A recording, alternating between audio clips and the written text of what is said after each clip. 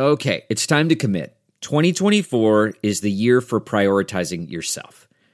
Begin your new smile journey with Byte, and you could start seeing results in just 2 to 3 weeks. Just order your at-home impression kit today for only $14.95 at Byte.com. Byte clear liners are doctor-directed and delivered to your door. Treatment costs thousands less than braces, plus they offer financing options, accept eligible insurance, and you could pay with your HSA, FSA.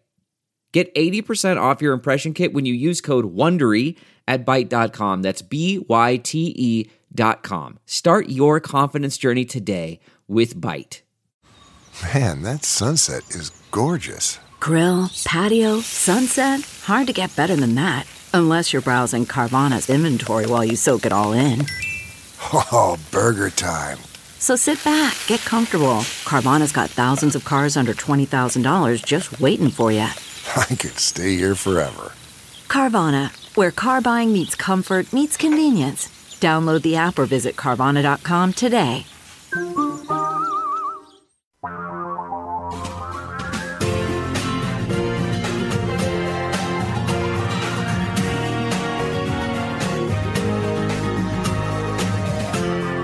This is the Thom Hartmann Program.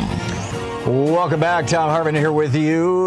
President Biden is off at the COP26 climate conference.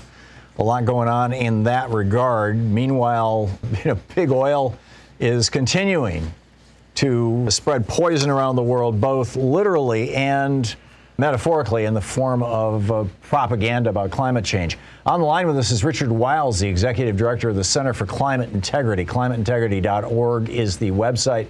The Twitter handle is Climate Costs. And Richard, welcome back to the program.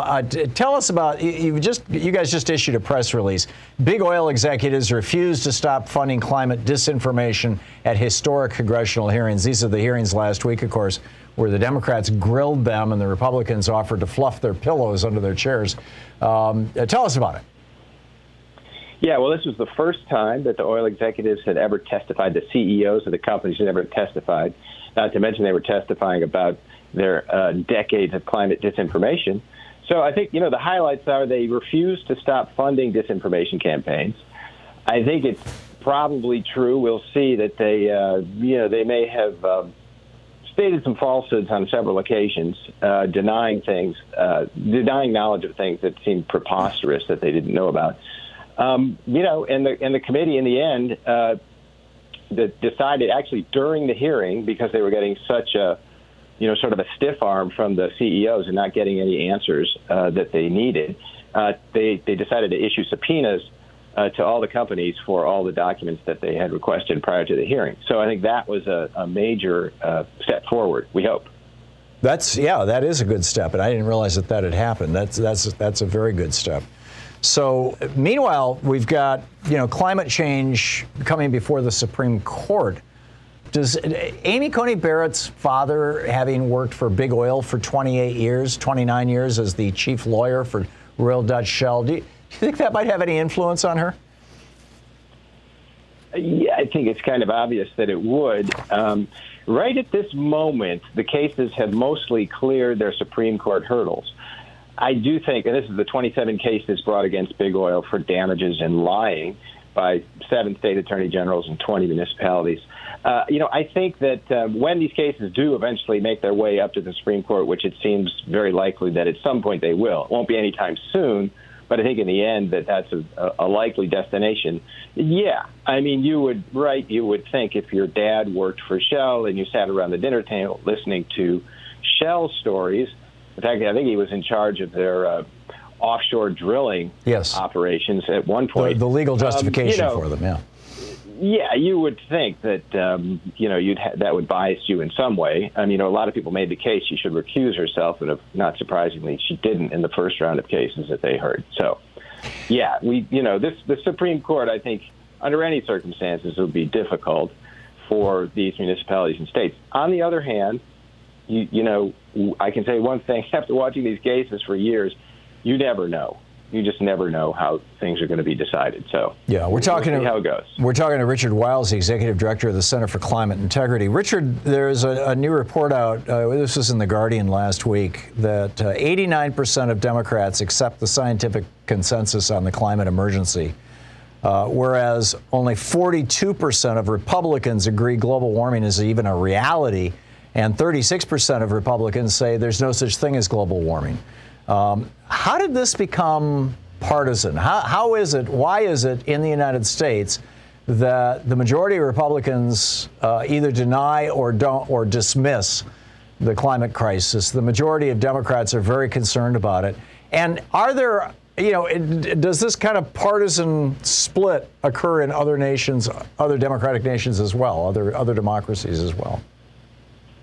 Yeah, I think it does. I mean, the answer to your question is, how do people think that, the vaccine is going to implant a microchip in your head? How do people think the election was stolen? It's the same disinformation machine that's been running for 40 or 50 years on the right. I mean, it's very effective. There's no counterweight on the progressive side of the ledger. So it's not surprising that if you are literally running decade after decade of disinformation targeting a specific community, specific group of people, that you're going to have some effect.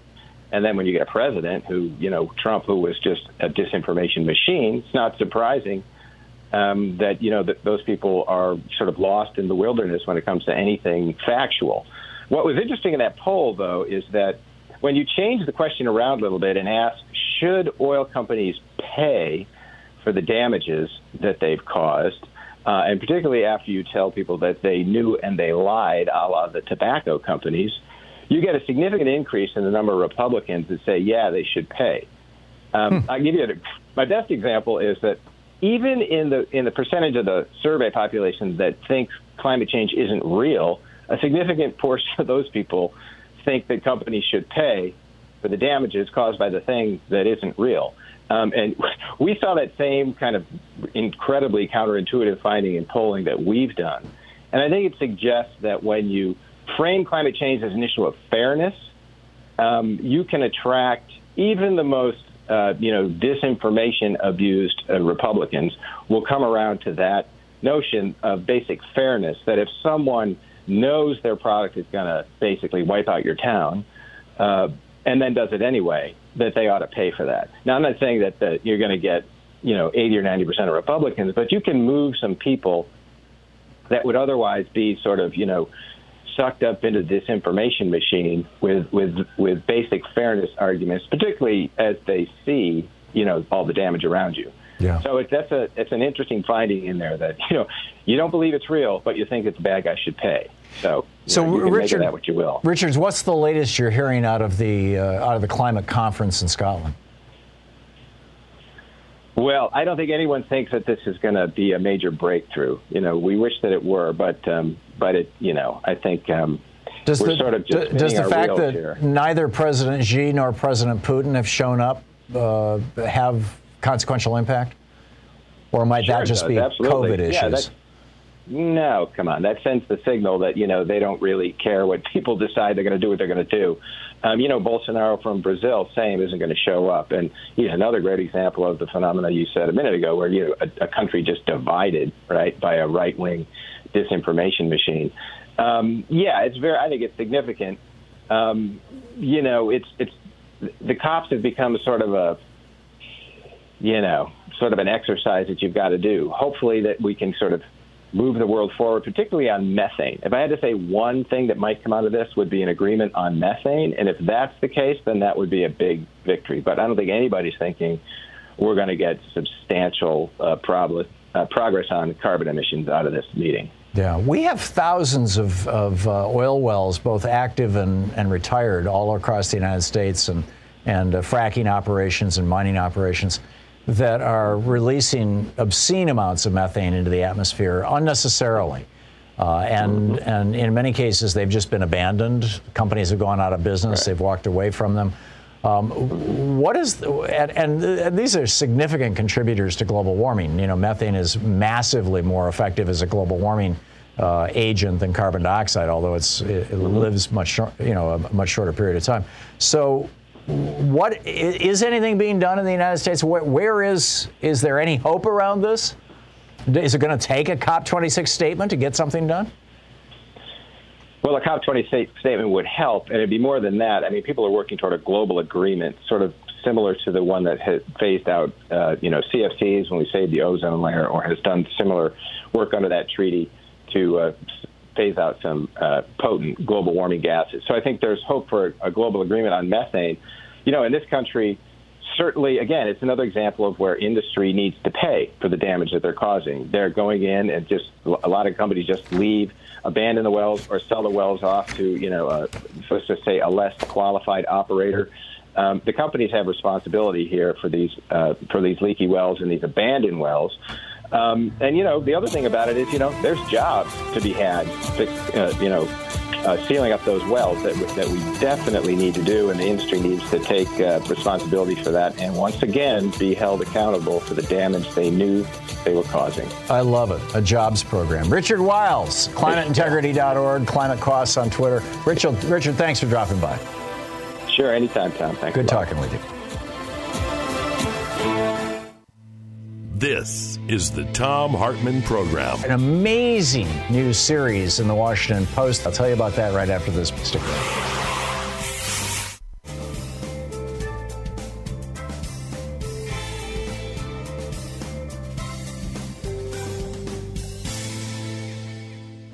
I want to point your attention to the Washington Post. And I don't, because I'm a subscriber, I see the entire Post, and I know that they've got it set up so that some content can be read by everybody, and particularly all the stuff that has to do with COVID, and some content can only be read by subscribers. And I'm not sure where these two of the three pieces that they have now published fall on that spectrum of availability. But even if you're not a subscriber to the Post, it's probably worth checking out. They are doing this series, the three-part deep dive series on January 6th, and drawing these extraordinary conclusions that I think are probably where the January 6th select committees in Congress are going to end up. But let me just share a little tiny bit of it with you. I mean, these are long pieces, right? I printed them both out, and they both run more than 30 pages printed out. But the first one, warnings of violence before January 6th precipitated the Capitol riot. And they're talking about this guy, Donnell Harvin. Donnell Harvin was the head of intelligence during the Trump administration at the Homeland Security Office in Washington, D.C. And they start out the article. The head of intelligence at D.C.'s Homeland Security Office was growing desperate. For days, Donnell Harvin and his team had spotted increasing signs that supporters of President Donald Trump were planning violence when Congress met to formalize the Electoral College vote, but federal law enforcement agencies did not seem to share his sense of urgency. So on Saturday, January 2nd, they gave this is 4 days before the riot, before the insurgency, before the treason. Let's start calling it that. On Saturday, January 2nd, 4 days before the treason, he picked up his phone and called his counterpart in San Francisco, waking a guy named Mike Sena before dawn. Sena organized then a call with a Homeland Security Center. They call them fusion centers, these primary Homeland Security centers around the country. And there are 80 of them. And officials from nearly all 80 regions, from New York to Guam, logged onto this call. And they were all saying, all over the country, from coast to coast, the centers are blinking red. The hour, date, and location of concern was the same, 1 p.m., U.S. Capitol, January 6th. Back to the Washington Post. Within minutes, an avalanche of new tips began streaming in. Self-styled militias and other extremist groups in the Northeast were circulating radio frequencies to use near the Capitol. In the Midwest, men with violent criminal histories were discussing plans to travel to Washington with weapons.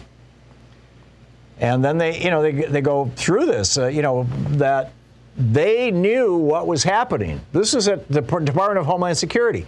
They were freaking out. They were yelling at the Pentagon. They were yelling at the White House. They were saying, this is coming. And the Trump White House and the Trump, military, essentially police agencies, were basically saying, we're not going to do anything. Tough luck. Good luck. Ain't going to happen. They point out in the Washington Post piece, intelligence officials never envisioned a mass attack against the government incited by a sitting president, yet Trump was the driving force at every turn. And then they go through, they break it out, the timeline. Come to Washington, Trump tweeted the Saturday before Christmas. Be there and be wild. And then they note his message immediately began to shift the intelligence landscape, with the volume of threatening messages about January 6th expanding by the hour. So Trump starts this thing. Then in the second part in the series, what happened on January 6th, Trump stands back as rioters breach the Capitol. President Donald Trump had just returned to the White House from his rally on the Ellipse, goes to the private dining room, flips on a massive flat-screen TV to take in the show. The pro-Trump rioters toppled security brigades. They bludgeoned police. They scaled granite walls. And then they smashed windows and doors to breach the hallowed building that has stood for more than 2 centuries as the seat of American democracy. The Capitol was under siege, and the president, glued to the television, did nothing for 187 minutes. And then they've got this amazing, Congress is talking about subpoenaing Kevin McCarthy. Nancy Pelosi is talking about subpoenaing him. Here it is. Many others tried to influence the president. House Minority Leader Kevin McCarthy, a Trump booster, called him and said, "You have to denounce this." Trump falsely claimed to McCarthy that the rioters were members of Antifa. McCarthy corrected him and said they're Trump supporters. "You know what I see, Kevin?" Trump said. "I see people who are more upset about the election than you are. They like Trump more than you do." McCarthy replies, "You've got to hold them. You need to go on TV right now. You need to get on Twitter. You need to call these people off." And Trump says, "Kevin, they're not my people." So here's Trump telling the speaker, or well, actually, he was the Speaker of the House of Representatives, telling the Speaker of the House of Representatives, sorry. Well, maybe he wasn't the Speaker at that point in time. Anyhow, the leader of the Republicans in the U.S. House say, no, not going to do it because that's Antifa attacking the Capitol. I can't do anything about it. Really? Supporters of President Donald Trump wend through. Oh, that's a caption. And it goes on from there. I mean, just the day by day, blow by blow, Trump just encouraging this constantly, trying to make this happen. And these people were set to murder the Vice President of the United States and the Speaker of the House of Representatives, Nancy Pelosi. I said Kevin was. I was wrong. I'm sorry. It shifted a couple of years before that. So here you've got this all-out assault on the seat of American democracy.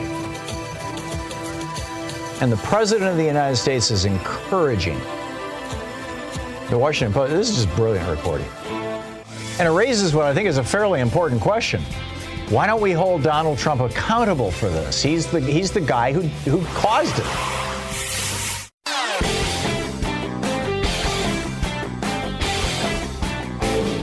Kevin in San Antonio. Hey, Kevin, what's on your mind today? Good morning.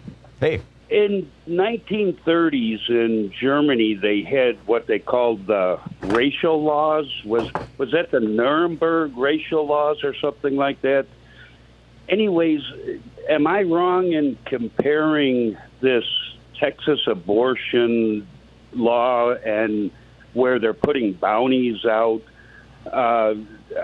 Am I wrong in comparing the two? Are they similar, or am I way off base? No, yeah, you're way off base. I mean, this was an attempt by legal beagles to figure out how can you end a constitutional right, something the Supreme Court has declared a constitutional right. How can you end that without using the instrument of government to do it? Because the rights can be denied to you by two different kinds of parties. The government can come in and deny you rights, in which case you have a right to sue the government. On the other hand, an individual can deny you rights. The example most people are familiar with is, when a minority gets murdered, for example, by a bigot, whether it's a racial or gender minority. Then the federal government can come in, and if the state is not prosecuting the killer, or even not even necessarily killed, harmed, If the state is not prosecuting the perpetrator, the federal government can come in and say, prosecute them for denying the civil rights of that person, the right to life in this case. So what the guys in Texas tried to do is say, okay, we're not going to have the government enforce this rule. It's going to be individual citizens. And so then if an individual citizen applies for that $10,000 bounty, starts a lawsuit, essentially they are the agent which is denying the right now. And the theory is that somebody could sue them for trying to deny them their rights, but they may not win. And so the abortion providers are afraid of getting into that legal morass, basically. This is just they're trying to get around it. And I don't think the Supreme Court is going to uphold it. And I don't think the Supreme Court is going to uphold it because this could be used against gun rights, as Brett Kavanaugh pointed out in the oral arguments. The governor actually said this is going to prevent rape. I'm just flabbergasted. Yeah, because all of a sudden rapists are going to be really concerned that the women they rape can't get abortions, and so they're going to stop raping women. No, this is how crazy people are in your state, Kevin. I mean, you live in San Antonio. You know what I'm talking about here. That's why I came up with the comparison to the. Yeah, I don't think you have to reach all the way to Nazi Germany. This is just another example of crazy stretch the law stuff to try to accomplish something that most people don't want to be accomplished. Kevin, thanks for the call.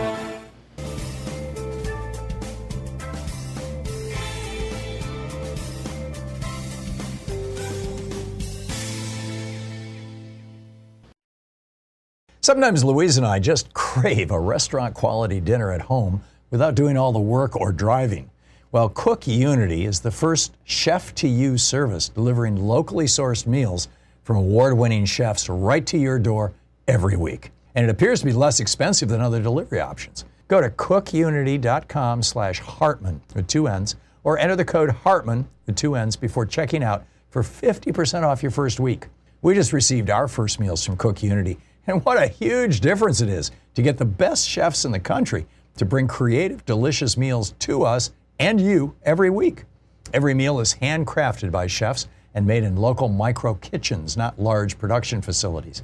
We just had the Chipotle maple glazed salmon with green beans and mango pico de gallo. It had everything we love in a meal. They have all sorts of options like vegan, paleo, pescatarian, gluten-free, and more. Menus are posted 2 weeks in advance, so you have plenty of time to choose. Experience chef-quality meals every week delivered right to your door. Go to cookunity.com/Hartman with 2 N's or enter the code Hartman with 2 N's before checking out for 50% off your first week. That's 50% off your first week by using the code Hartman or going to cookunity.com/Hartman. CarMax is putting peace of mind back in car shopping by putting you in the driver's seat to find a ride that's right for you. Because at CarMax, we believe you shouldn't just settle for a car. You should love your car. That's why every car we sell is CarMax certified quality, so you can be sure with upfront pricing that's the same for every customer. So don't settle. Find love at first drive and start shopping now at CarMax.com. CarMax, the way car buying should be.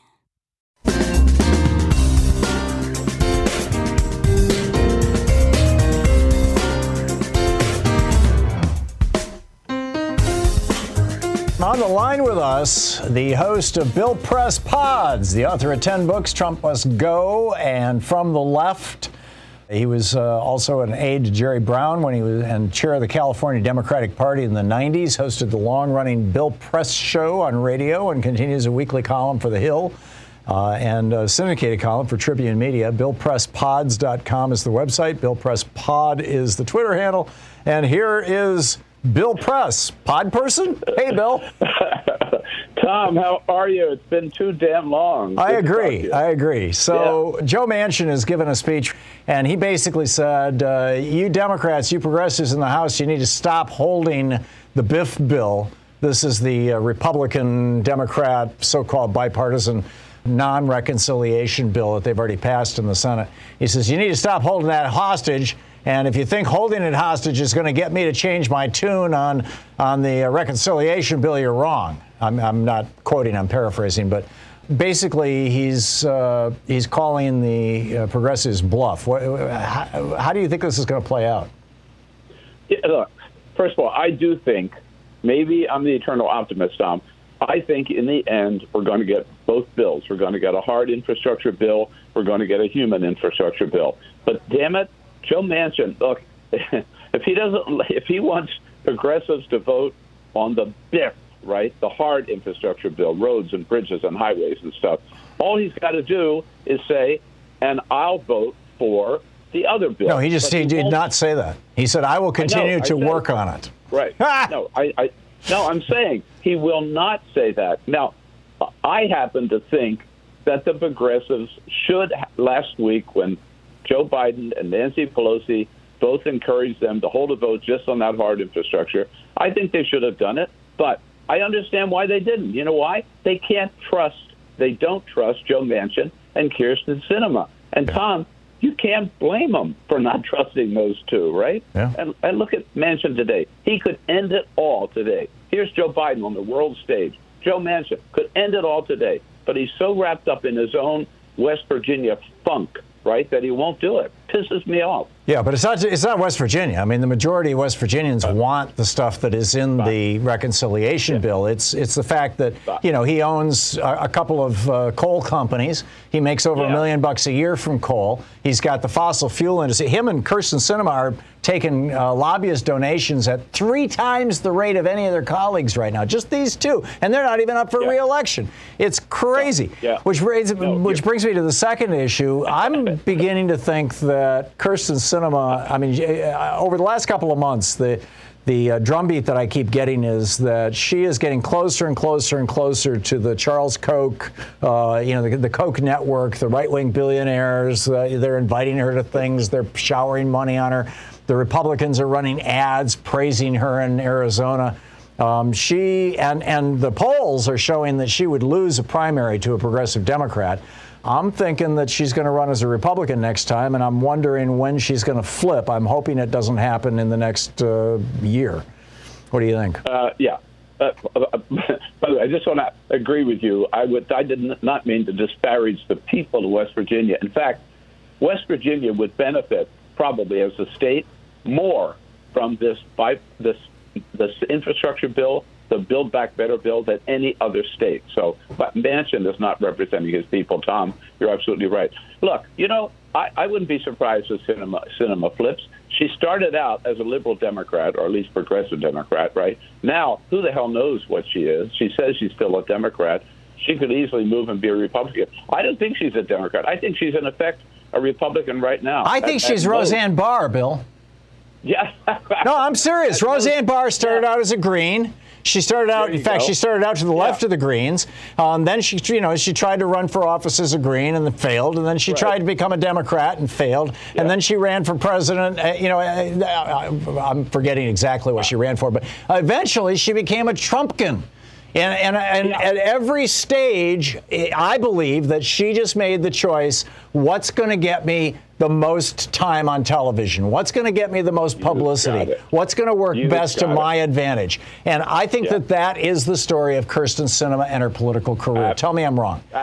No, you're not wrong. Absolutely right. And all I pray for is a strong Democratic opponent to Kirsten Sinema if she runs again as a Democrat. But that's in 4 years. By the way, that's the problem. I was going to say, meanwhile, she's hurting Mark Kelly, right, who's up for re-election this year. All these games that she's playing and all this backstabbing she's doing to Joe Biden and Nancy Pelosi and Chuck Schumer, the Democratic Party, is not helping Mark Kelly at all. No, as far as I'm concerned, maybe we'd be better off if she did become a Republican. I mean, I hate to say that, but not immediately. It would blow up the ability of the Senate to even get Joe. I mean, you've got most of our ambassador positions are empty. We've got judges stacking up. This is the exact same thing that happened under Obama. Well, and if Mitch McConnell takes over the Senate, boy, are we going to be screwed. Yeah, and on that point, Tom, there's a lot of criticism of the fact that rightfully so, I think, that the Democrats controlling the White House, the Senate, and the House have not been able to pass these two infrastructure bills. But you got to give them credit for at least being in the game and trying to do something. The damn Republicans have opted out, right? They are AWOL. They don't care about anything: child care, housing, universal pre-K, education, climate change, none of it. They have said no matter how big it is, no matter what's in it, they're going to vote against it. I mean, that this is their version of governing. I mean, give me a break, right? So Bill, you are, I described you earlier as one of the ultimate D.C. insiders. I mean, you know everybody in that city. You know what's going on. You've lived there forever. You've been a reporter. I mean, you used to be the head of the Democratic Party in California back in the day. What is your sense of what the next couple of years are going to bring? We've got you got this Trump neo-fascist faction that is, using racism and homophobia, transphobia, all the hatred, basically, as a political weapon. You've got a few remaining Republicans. Now Adam Kinzinger says he's not going to run. Of course, he got redistricted out anyway. But, you've got the Republican Party going through a major metamorphosis or transformation. And the Democratic Party is also in a major transition. I mean, the progressives, for the first time since the 1970s, have major power in the Democratic Party at the national level. Where does this all go? It seems to me that if the current incarnation of the Republican Party seizes power again, it might be the end of the American experiment. Is that hyperbole?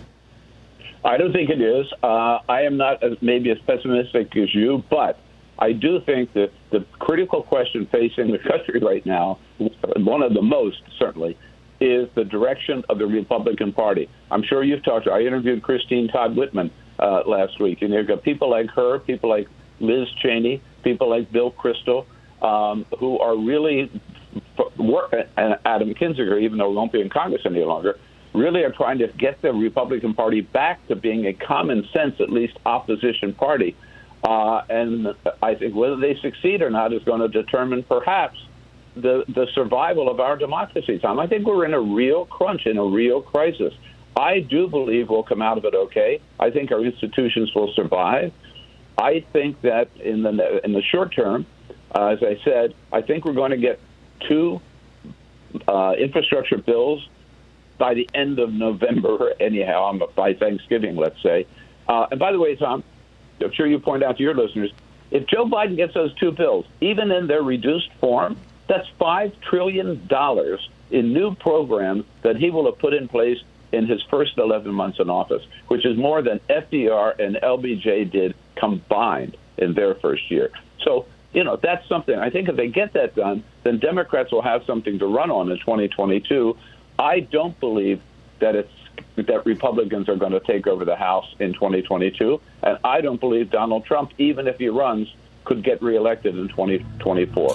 Yeah, I'm with you on Trump not getting reelected. I think you're going to get a different fascist in there on the Republican side. But we'll see where all this shakes out. The legendary Bill Press and his great pods over at BillPressPods.com, the Twitter handle BillPressPod. Happy podding, Bill. All right. keep up the great podcast. Okay, thanks a lot. Great talking with Bill Press.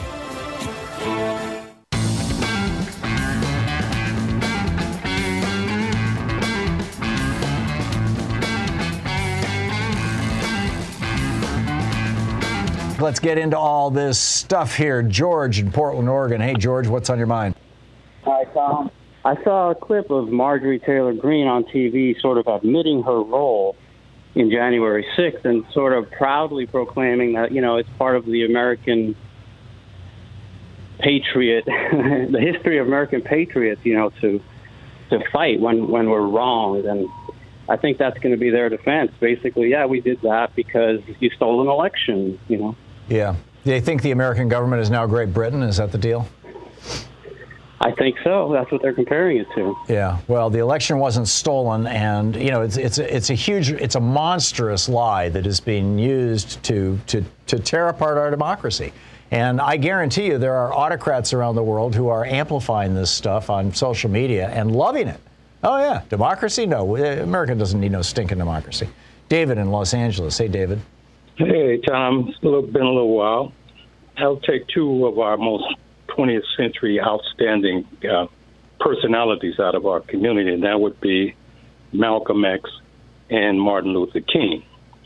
Now, Martin Luther King, at the end of his life, he pretty much made the statement that I have integrated you into a burning house, right? Mm. That is not readily known.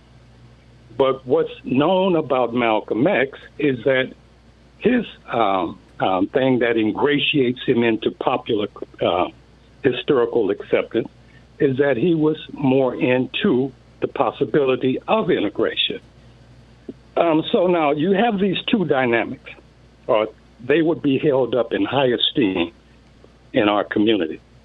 Now, like Malcolm, I did my rite of passage like as a young black wayward youth in the Nation of Islam, right? Now, what you have with Malcolm X is a manifestation of something to which I think the Nation of Islam is really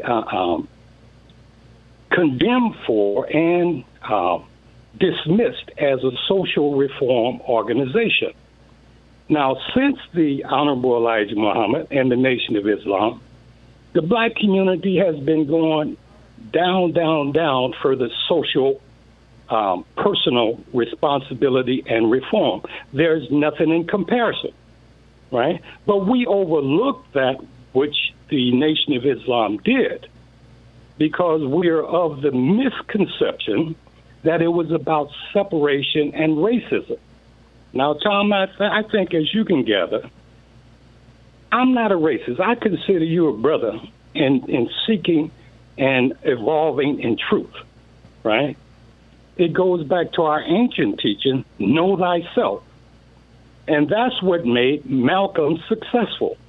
Now, all of this nonsense about Nation of Islam and segregation, and that was his primary thrust, no. Malcolm knew, because he was sent over to the Middle East long before the story as it is put forth with Alex Haley and them, way before. And we also had, out of the Honorable Elijah Muhammad's mouth, that to respect and to honor those who respect you, regardless to what their complexion is.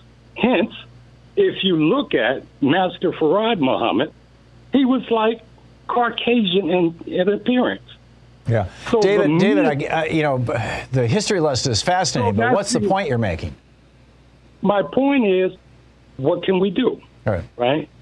I'm putting forth to you and your listening audience to go back and revisit the reform movement of the Nation of Islam and its effectiveness in the black community if you can get past all of the hype and propaganda about all of this segregation, racist balderdash. Yeah.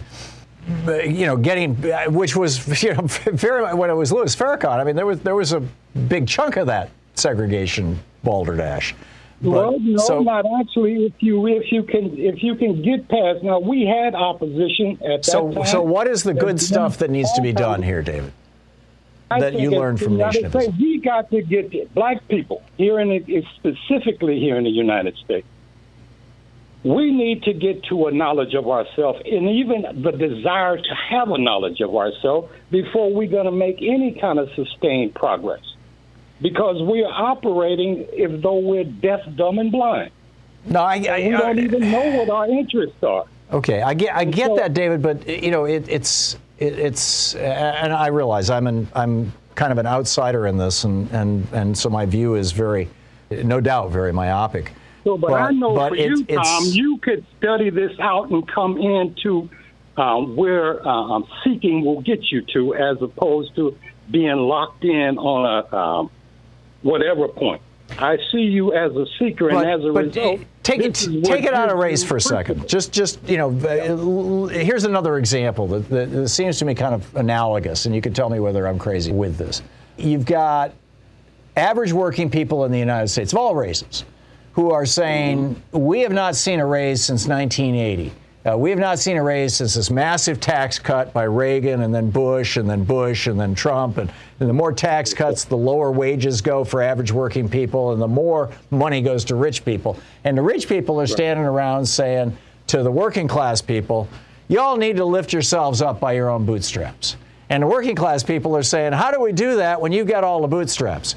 And it seems to me like saying to black people in the United States, or any minority for that matter, but particularly black people who are more often than not draw the shortest end of the stick in the racial politics of this country, to say, y'all have to fix this within your own communities. You've got to, well, yeah, of course, we're all going to do whatever we can, just like working people are going to try to unionize and strike and stuff. They're going to make some demands, but at the end of the day, it's going to take everybody. Just, to solve the economic problems, we need rich people to pay their taxes. To solve the racial problems, we need white people who have all the power to start sharing that power. And by the way, they're not going to lose as a consequence of that. If we have a more inclusive, more functional, more multiracial democracy, we can all be happier together, it seems to me.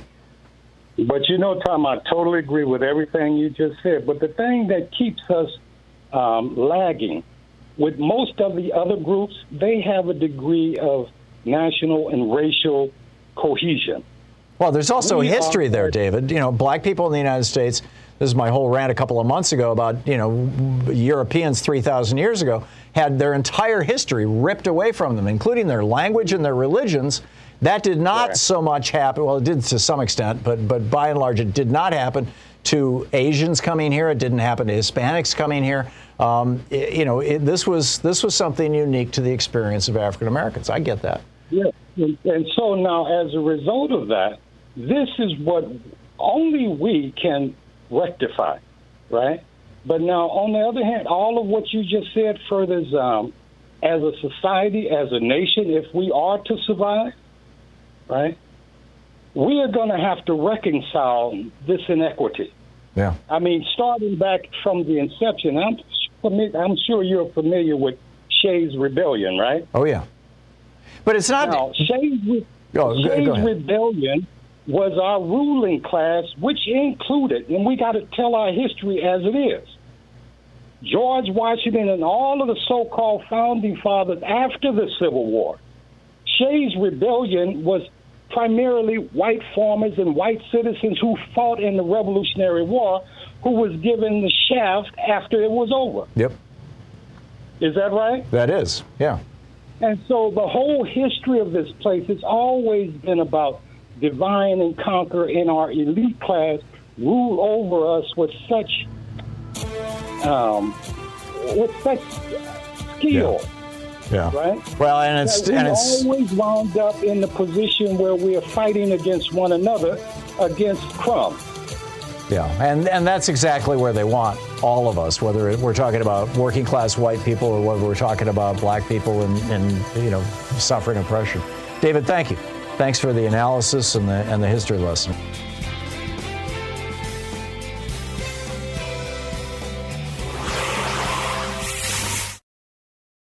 Quick math. The less your business spends on operations, on multiple systems, on delivering your product or service, the more margin you have and the more money you keep. With higher expenses on materials, employees, distribution, and borrowing, everything costs more. NetSuite is the #1 cloud financial system, bringing accounting, financial management, inventory, HR, all into one platform and one source of truth. With NetSuite, you reduce IT costs because NetSuite lives in the cloud with no hardware required. It's accessible from anywhere. You cut the cost of maintaining multiple systems because you've got one unified business management suite. You improve efficiency by bringing all your major business processes into one platform, slashing manual tasks and errors. Over 37,000 companies have already made the move. So do the math. See how you'll profit with NetSuite. By popular demand, NetSuite has extended its one-of-a-kind flexible financing program for a few more weeks. Head to netsuite.com/Hartman with 2 N's. netsuite.com/Hartman. That's netsuite.com/Hartman. Okay, picture this. It's Friday afternoon when a thought hits you. I can spend another weekend doing the same old whatever, or I can hop into my all-new Hyundai Santa Fe and hit the road. With available H-Track all-wheel drive and 3-row seating, my whole family can head deep into the wild. Conquer the weekend in the all-new Hyundai Santa Fe. Visit HyundaiUSA.com or call 562-314-4603 for more details. Hyundai, there's joy in every journey.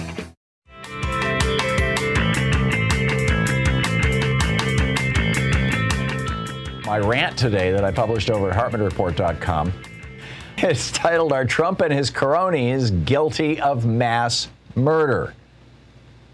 Seriously. I mean, all across America this past year and a half, 700,000 plus people have died in agonizing, terrifying, drowning in their own fluids death. Their relatives helpless, saying goodbye using Zoom or FaceTime. Families are broken and shattered. Husbands, wives, children, grandchildren left bereft. Doctors, nurses, and physician assistants dying along with them or holding their hands as they drew their final tortured breath. Many of these deaths were absolutely unnecessary. They happened because of very specific decisions made by a small group of people led by Donald Trump. Now, if you or I made any decision at all that led to the death of another person, we'd be on our way to prison. Case in point, you're driving down the street and you decide to send a text message while you're driving. And because you're not looking up, you hit some poor guy and kill him. You go to prison. Trump not only caused 130,000 Americans to die, and that's according to Deborah Birx. It's probably the most conservative number out there. But he did it, and I'm going to build this case. You've heard this before, but I think it's important to summarize it again in one piece. But he did it because he believed that he could blame the deaths on blue state governors, on Democratic governors, and because the majority of the deaths were happening to black people. I think this is murder. By the definition of murder in the state of Florida, which I published in the article here. I won't read the whole thing to you, but this is clearly murder. Perpetrated by any act imminently dangerous to another and evincing a depraved mind regardless of human life. Well, there you go. From the first case of COVID on January 20th, 2020, until April 7th of 2020, for 4 months, Donald Trump and his team actually were trying to do something about the COVID pandemic. He put medical doctors on TV every day. The media was freaking out about refrigerated trucks carrying bodies away from New York hospitals. Doctors and nurses were our new national heroes. Remember this? By March 7th, U.S. deaths had risen from only 4 to only 22. But that was enough to create federal action. Trump's official emergency declaration came on March 11th. And it shut down most of the country. The Dow collapsed. Millions of Americans were laid off. But hey, we were trying to save lives, right? Jared Kushner put together an all-volunteer task force of mostly preppy 30-something young white men to coordinate getting PPE to hospitals. You know, they even had a plan for the post office to distribute 650 million masks, 5 to every American household, to stop the pandemic. And then came April 7th. April 7th, when the New York Times ran a front page story with the headline, "Black Americans Face Alarming Rates of Coronavirus Infection in Some States." Other media ran similar headlines all across the American media landscape that day. It was heavily reported on cable news and network news. Turns out most of the non-elderly people dying from COVID were black or Hispanic, not white people. And that very day, April 7th, when that was the lead news story on every media in the country, April 7th, 2020, Rush Limbaugh declared, with the coronavirus, I have been waiting for the racial component, and here it is. The coronavirus now hits African Americans harder than illegal aliens, harder than women. It hits African Americans harder than anybody. Disproportionate representation. Now, it doesn't take a medical genius to figure out why any disease hits African Americans harder than white people and even Hispanics, because 400 years of institutional racism has conspired to prevent African Americans from having either the wealth or the access to health care that wealth can provide to have good health care. I mean, it's fairly straightforward. It's the reason why 12 Republican-controlled states have continued to refuse to expand Medicaid, because they have large black populations and they don't want people of color to have health care. But, that didn't matter to, the right wing didn't even think of that. They just thought, it must be some kind of a race thing. Black people die from COVID, white people don't. And so that night, April 7th, Tucker Carlson went on TV and said, look at this. We can, that's my phrase. Now, here's a quote from him. Quote, we can begin to consider how to improve the lives of the rest. The countless Americans who've been grievously hurt by our response to this. How do we get 17 million of our most vulnerable citizens back to work? That's our task. He's talking about white people who need a job. White people are out of work. Black people were most of the casualties outside of the extremely elderly. Those white people needed their jobs back. Britt Hume joined Tucker Carlson that night, April 7th, and said, the disease turned out to not be quite as dangerous as we thought. Unspoken, dangerous for white people. 12,677 Americans were dead on April 7th. But now that Trump knew that they were mostly black people outside of the folks who were dying in nursing homes, it was time to quit talking about people dying and start talking about getting back to work. And it took Donald Trump less than a week to get the memo. On April 12th, he retweeted a call to fire Dr. Fauci. And in another tweet declared that he had sole authority to open the U.S. back up. On April 13th, the ultra-right-wing and pretty much entirely white-managed U.S. Chamber of Commerce published a policy paper titled Implementing a National Return-to-Work Plan. The next day, FreedomWorks, the billionaire-founded and funded group that animated the Tea Party against Obamacare 10 years ago, they published an op-ed on their website calling for an economic recovery and a shield for businesses from lawsuits. 3 days after that, FreedomWorks and the House Freedom Caucus, I call them the Cokehead Caucus, issued a joint statement declaring it's time to reopen the economy. They published their Reopen America Rally Planning Guide. It's still active. I've got a link to it in my article today. They said, show up in person at your state capitals and governor's mansions for your signage. Quote, keep it short. Things like I'm essential, let me work, let me feed my family, and keep the signs looking homemade. The first rally, the first Open the Country rally that FreedomWorks put together was April 19th in New Hampshire. Over the next several weeks, there were rallies in Oregon, Arizona, Delaware, North Carolina, Virginia, Illinois, and elsewhere. They were complete with swastikas, Confederate flags, and assault rifles. In fact, the number one that got the media was when they did it to Gretchen Carlson, the governor of Michigan. NBC News ran the headline. They got a hold of an email that month from the White House to Louis DeJoy. Trump administration scrapped plan to send every American a mask in April, email shows, was the headline over on NBC News. When Rachel Maddow pointed out that the meatpacking plants were epicenters of the virus infection because people were working so close to each other, the Chief Justice of the Wisconsin Supreme Court said, that virus flare is not coming from regular folks. It's not white people who are getting sick in the meatpacking plants. It's the Hispanic and black people. The conservative meme was now, this is just the end of April, the conservative meme was now well established. And what did Trump do? He issued an executive order forcing the black and Hispanic people back to work in the meatpacking plants. Remember that? He wouldn't use the Defense Production Act to make PPE. He wouldn't use it to make test kits or vaccine, but no, he did use it to send Hispanic and black people back to work.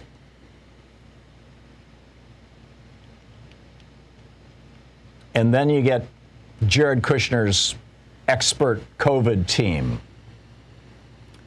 This was Catherine Eban over at Vanity Fair reported, quote, the political folks believed that because it was going to, the pandemic was going to be relegated to Democratic states, that they could blame those governors and that would be an effective strategy. Robert F. Kennedy Sr.'s grandson, Max Kennedy, was one of the volunteers who worked with Kushner.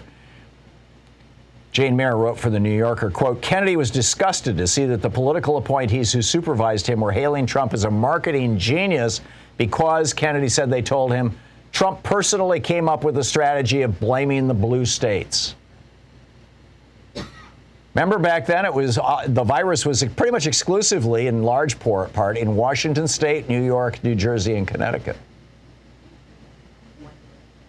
By the end of the year, we ranked 5th worst in the world, behind Brazil, Mexico, Colombia, and Iran. We had 20% of the world's COVID deaths. We're only 4% of the world's population. Why? Because Trump said, hey, it's only black people dying, and we can blame it on blue state governors. How is that not murder? How could anyone think that, at the very least, this is negligent homicide? And it sure looks like negligent murder to me. Sweden has put together a commission to look into their government's response to it. In Brazil, the Senate has compiled a 1,000-page report and said that Bolsonaro should be held guilty of crimes against humanity, of mass slaughter. And here in America, there's no major national commission, no special prosecutor looking into what happened. Now, if Obama had been president, you know what would have happened. They spent 4 years in multiple hearings, looking at 4 American deaths in Benghazi. They took thousands of hours of testimony. With Ken Starr, he had a $70 million budget, and him and Brett Kavanaugh spent 4 years going after Bill Clinton for getting a BJ from Monica Lewinsky. And Newt Gingrich said that endangers the survival of the American system of justice. Come on. Schumer and Pelosi need to put select committees on this, and Merrick Garland needs to empower and panel a special prosecutor with a grand jury. This is the Thom Hartmann Program. And if it can be proven that Trump and his buddies like Scott Atlas let these people die because they thought it would help them politically, people need to go to prison. What say you? Okay, there's a bunch of other stuff going on as well as my call to prosecute Donald Trump and Jared Kushner and Scott Atlas and his merry band for at the very least involuntary manslaughter, at the very most crimes against humanity. But in addition to this, now you've got this right-wing echoes chamber. Brian Stelter is writing over at CNN Business about this. I think this is fascinating. His argument is that if it wasn't for Fox News, there's no way that Glenn Youngkin would even have a chance in Virginia against Terry McAuliffe. By the way, there was an interesting piece in the Washington Post pointing out the white vote hasn't changed much from a year ago. What has happened is that the Hispanic vote is shifting toward the Republican Party. I have been yelling about this for the better part of 4 or 5 years now. Right-wing Hispanic radio, Spanish language radio, right-wing Spanish language radio is on the rise. Now, I don't know specifically if there are right-wing Spanish language radio stations in Virginia, but I'd be astonished if there weren't. They're popping up all over the United States, and Democrats are sitting around going, gee, we can't figure out why these Hispanic folks, why these people who are bilingual, they speak Spanish and they listen to Spanish radio from time to time. Why are they suddenly voting Republican? Can't figure it out. But you got that, and then of course Fox. I mean, they're pointing out that just Fox News has mentioned Loudoun County, Virginia, 450 times on Fox News so far this year. They've mentioned Fairfax County more than 200 times. This is what you get when you've got a television or radio network that works hand in glove with a political party. And Democrats haven't figured this out yet, which is crazy, which is absolutely crazy. And then on top of that, it's like somebody is screwing with things. I mentioned Spanish language. Apparently somebody in the Pennsylvania, I don't know if it's the printer. The last time this happened, it turned out it was the print shop, and it was a print shop that had a giant Donald Trump flag out front, and they had printed ballots that had the wrong date on them. Remember that last year? It was a big scandal. Well, this is in Pennsylvania. I don't recall if when it happened last year it was Pennsylvania or not. If you recall, let me know. Give me a call. But in Pennsylvania, the Spanish language ballots that went to 17,000 Spanish language voters in Berks County. Berks County, by the way, very Democratic. tell them that the election is 2 weeks from now. There's a voting advocacy group, Make the Road Pennsylvania, and they are frantically trying to call, text, knock on doors in Spanish-speaking neighborhoods of citizens to say, hey, wait a minute, the printer screwed this thing up. Was it the printer? Didn't somebody in the Secretary of State's office or the county, whatever the elections officials' county office is called in Pennsylvania, didn't somebody there sign off on it? Didn't they have an image of what was going to be printed before it was printed? Who's responsible for this? Inquiring minds want to know. I smell a rat. But then there are folks who say I tend toward paranoia. I don't know. I don't think so. I think I'm just observant, but I smell a rat anyway. It's the place where despair is not an option. We will get through this, but damn, what a fight we've got.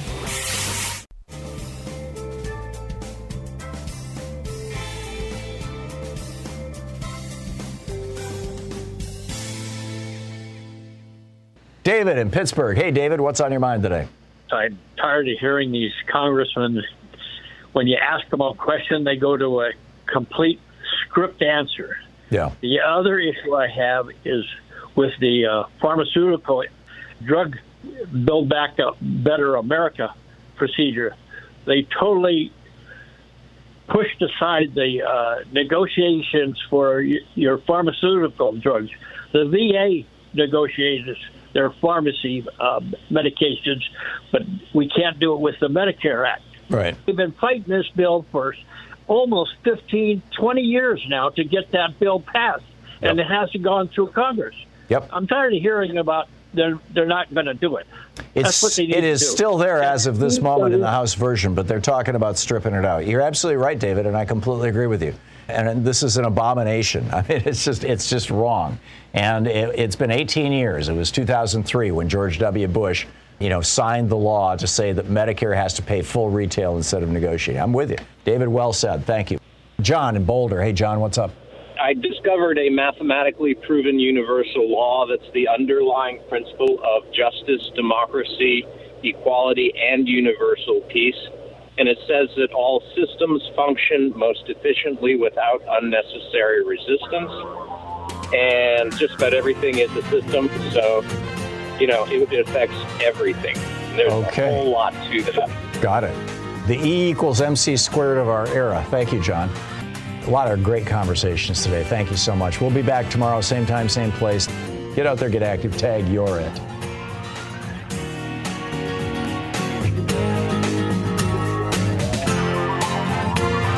You've been listening to Thom Hartmann.